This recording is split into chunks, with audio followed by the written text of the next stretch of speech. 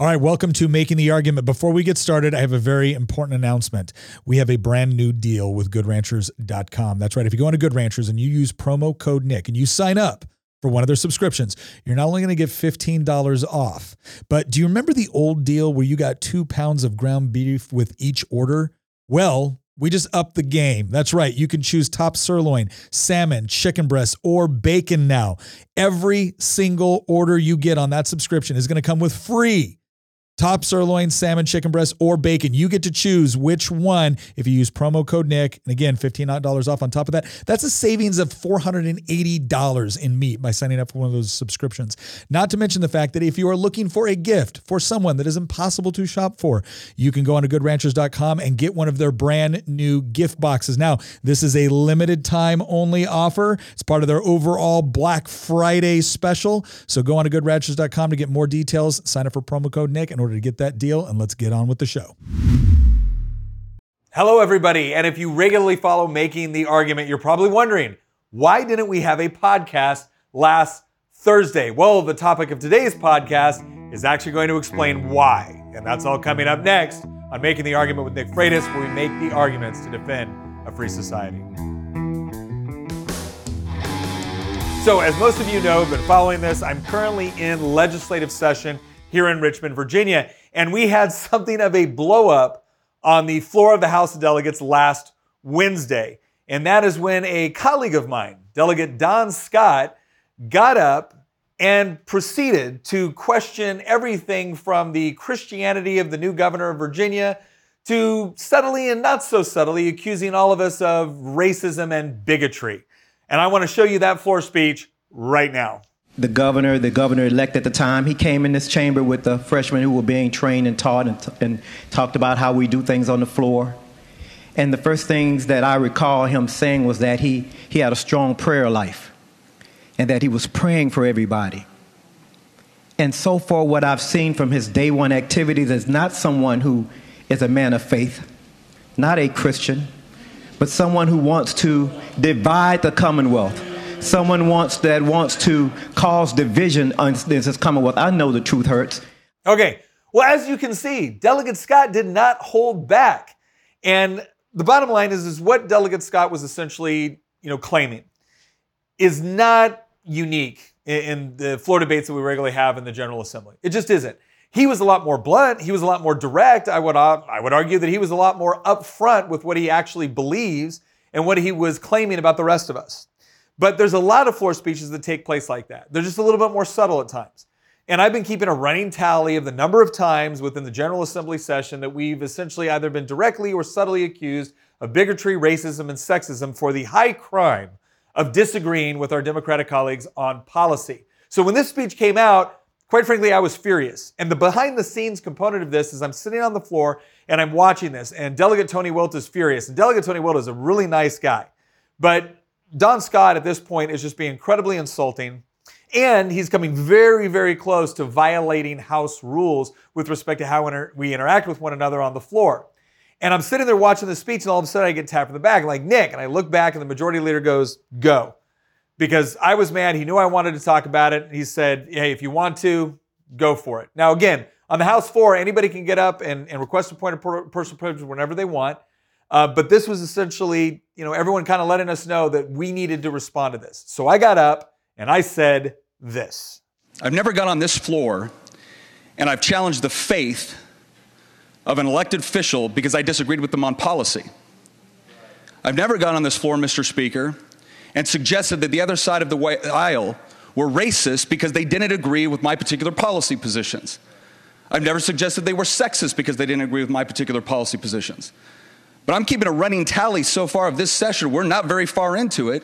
And almost every day, someone on the other side of the aisle either gets up and either subtly or comes right out and suggests that if you don't agree with them on policy, well, then you're not a Christian. You're a sexist. You're a bigot. You're a racist. But the moment someone actually stands up and says, wait a second, no, I'm not going to accept that.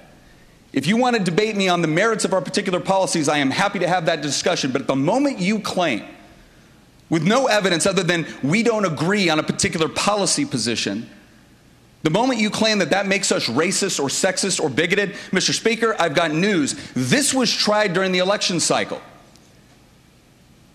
You had a lot of parents coming to their local elected officials asking questions about what was going on in their schools. And the initial response was, oh, it's not there. And then when they saw evidence that it was, based off of what their kids were coming home and saying to them, and they went back and reissued the concern, then they got told, oh, well, then you must be a racist. Because that has been the repeated narrative coming from certain members of the other side of the aisle. And there's been a lot of times where we've sat here politely and just took it. Mr. Speaker, not this time. I'm tired of it. My constituents are tired of it. Because when these claims are made, they're not just made against Governor Youngkin, they're not just made against us. They are made in part against the people that elected to send us here. And I don't know a single person in this chamber that I would define as racist or sexist or bigoted. We have very different ideas about how to get to particular end states where all Virginians can be happy, healthy, prosperous, and free. But just so I'm very clear, will I be nice this session? I would certainly like to be, but I'm not about to sit here and listen to that, Mr. Speaker, and then go home to my constituents and have them ask me, why didn't you stand up and defend us? So let's have a robust policy discussion. But if you're going to question the faith or the intentions of anybody that happens to disagree with you on policy, then you don't get to lecture us on compassion, tolerance, or an open debate. Thank you, Mr. Speaker. Now, as you can see, I was a little bit upset. In fact, a lot of people that have watched this video have said, hey, I saw the microphone shaking. It's like, yeah, that's right, because I didn't show up that day prepared to give remarks on something like this. We were all witnessing this take place, and I was mad. I was really angry. And a lot of people have kind of assumed that, okay, well, yeah, you were angry because he's sitting there, he's insulting you. No, that's not why I was angry. Yeah, that's frustrating. Yeah, that's nobody likes to hear that. But again, I've been in the military, I've been to combat. A delegate throwing a temper tantrum on the House floor is not exactly going to ruin my whole day. No, what made me mad is that really what's going on here, what has been going on here, is that every time someone gets up and makes this sort of claim, where if you disagree with them on policy, and again, the disagreements that we have on here are things like school choice, well then they automatically assume that you must be a bad, evil person, a bigot, a racist, a sexist, whatever it is. And they're not just accusing us of that. It's not like this is a personal attack on me. This is an attack on everyone that voted for me, everyone that expects me to come here and advocate on behalf of their principles, their beliefs, and their ideals. And the sort of tactics that Delegate Scott were using was not meant to foster a debate, a discussion, or a civil dialogue. It was meant to shut down debate. It's the idea that if you don't agree with the progressive policy position, then you must be a bad person, right? The only explanation for why you don't agree with more taxes, more government control, more government, manipulation of curriculum within our schools is because you're a racist, you're a bad person. And quite frankly, I'm tired of it. My constituents are tired of it. And that's what I was trying to articulate in that floor speech and sending a very strong message that we're not going to take it anymore. That there may have been times where we sat back and said, okay, they're venting or whatever it is. We kind of treated our colleagues that engaged in this sort of tactic as we're just going to blow it off and we're going to take the high ground. Well, guess what? The high ground is not sitting by while someone insults your constituents. The high ground is not standing by while someone maligns, slanders, and lies about what you believe and why you believe it. And at this point, I think it's time for all of us to start standing up and saying, we're not going to take this anymore. If you want to have a civil policy discussion, we can have that. We're open to that. We want that. We want multiple perspectives, looking at the various problems that we have in society and discussing the various ideas that we can put forth in order to make everybody healthy, happy, healthy, prosperous, and free. But if the moment I disagree with you, you're going to automatically assume or imply or come right out and say that I'm a bad person without giving any evidence of bigotry, sexism, or racism, but just asserting it because I don't necessarily agree with your approach to the problem, you need to be on notice. That's not happening anymore. I mean, you could do it, but if you think we're going to sit back and take it, you're wrong. We're not. We're going to come back. We're going to articulate what our position is. We're going to expose the tactics that you're using exactly for what it is, because really what it is, it's a bullying tactic. It's the idea of the bully. And we all recognize this either from what we've experienced growing up in schools, what you might have seen at the workplace, what you might have seen on TV. It's the idea of that person that sits there and picks and prods and pushes around and intimidates. And then the moment someone stands up to them, they're the first one to go crying to an authority figure, claiming to be the victim. Well, you're not. You're not the victim. You're being a bully. If you engage in this sort of tactics, you're being a bully. You are trying to shut down debate, not foster it. You are trying to attack the person rather than trying to actually have a robust policy discussion. And that's over. You want to do that? Do it by yourself, because we're not putting up with it anymore, and we're going to treat you like the bully that you are. Bottom line. Now, I want you to contrast that with a different floor debate we had, and you can go and look this up. It's on our Facebook page. It's on social media right now, but you can go and actually look it up at the House page with Legislative Information Services. There was another debate that we were having about the minimum wage. Now, for anybody that's watched this channel, what you know about me is that I think the minimum wage is problematic because of a couple of things. One, I think whenever the government comes in and arbitrarily tries to engage in price fixing, there's negative consequences to it. And especially for minimum wage, and I say this as someone that has worked for minimum wage, if you come in and you tell a young, low-skilled laborer that is trying to build experience, that needs that first job, that you're not allowed to have it because the government has decided that you're not allowed to negotiate your own wage, what you're doing is you're actually tearing away an opportunity from someone that needs it most. Because the best way for someone to go from minimum wage to making higher wages is by gaining the skills and experience necessary through entering into the workforce. And when you price them out of the market because you tell a business owner that you have to pay $15 an hour, and now all of a sudden they've got to make some hard decisions by how many people they're going to employ, how many hours that they're going to get. The people that are hurt by that the most are the people that need the job the most. So I don't think it's fair. I don't think it's compassionate. Well, another colleague of mine, Delegate Sally Hudson, she got up and she debated from a different perspective. And again, I respect where she's coming from. She's an economist, she's an intelligent person, and we went back and forth on various studies and analysis of the facts and data in order to arrive at these conclusions. Now, I'm going to tell you right now, as much as I respect the argument that she was making, I don't think her argument was sufficient to prove her point. And she would argue that my argument wasn't sufficient to prove my point. But at the end of the day, the debate was civil. She didn't question my intentions. I certainly didn't question her intentions. For my part, I pointed out that if you're going to create an environment where somebody that wants a job for $13 an hour is now legally not permitted to have it because the government says so, I think that's problematic on a fundamental level. And then when we look at the vast majority of studies conducted within the last 30 years, what we find is that raising the minimum wage has a significant effect on employment numbers, especially for the people that need the jobs the most. Again, she would argue that there's data that supports a different theory. Again, it was a civil debate. So we are capable of it. And the other side is capable of it. But what the Democrats are going to have to explain, what the Democrats are going to have to demonstrate is, what do you actually want? Do you want that civil debate to take place? Now, I hope they do. But here's the problem I think they're going to run into. I think there's a reason why they have constantly resorted to the tactics of demonizing their opponent instead of engaging with them. And that's because I don't think their policies work.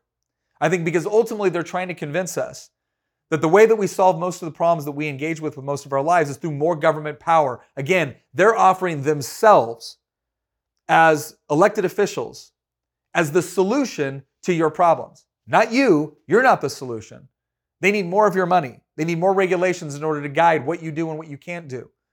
They need more rules, regulations, fees, fines in order to construct society in such a way that they think will produce better results. I'm arguing from the perspective, and most of my colleagues are arguing from the perspective, that no, what you need is a government that's going to provide for the legitimate functions of government, things like providing for the common defense, things like providing for, safety within society, but largely leaves you free in order to pursue your own happiness, in order to make your own decisions.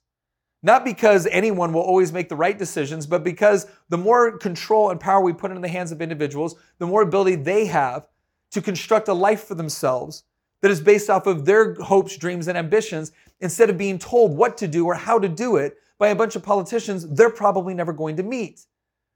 And that's why I think when they are willing to step in and engage in the more empirical or logical debate, their debates suffer, their policy positions suffer as a result. And that's why the vast majority of people that I've engaged with floor debates in the House of Delegates, unfortunately, on the other side of the aisle, almost instantly revert to arguments which suggest that if you don't agree with them, you're a bad person. It's not because you might have a different perspective or a different experience. It's because you're a bad person. And if they can do that, they can essentially alienate you from the conversation. And that is not what you do when you are perfectly confident in the policies that you actually advocate for and believe in. So, to Don Scott, I say keep doing what you're doing.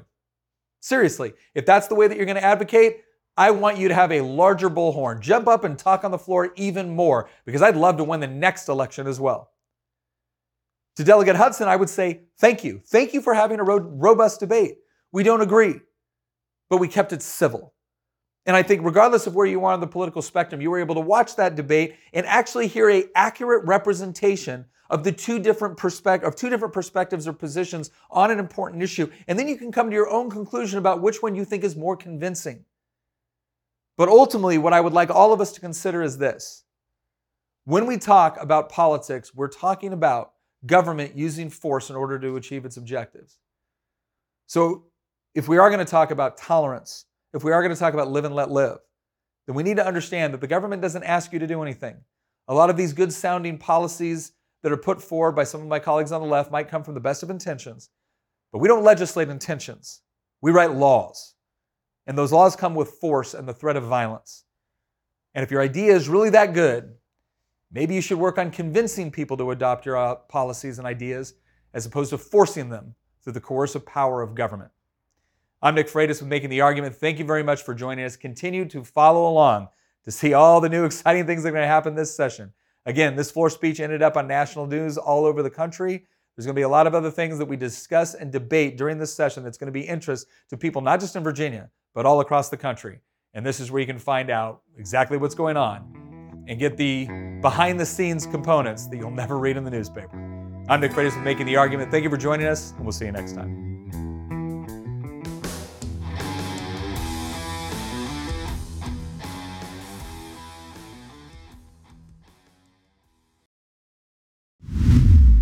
Once again, thank you very much for listening. If you want to support the show, again, one of the best ways you can do it is by heading over to goodranchers.com with promo code Nick. You're going to get $15 off. You sign up for one of those subscriptions and you're going to get up to $480 of free meat with that subscription. You get to pick top sirloin, salmon, chicken breast, bacon. It is all up to you. Plus, if you're looking for gifts to get for the people that are impossible to shop for, goodranchers.com also has gift boxes. You need to act quick. This is part of their overall Black Friday special. So head on over to goodranchers.com, use promo code Nick, and once again, thank you for listening.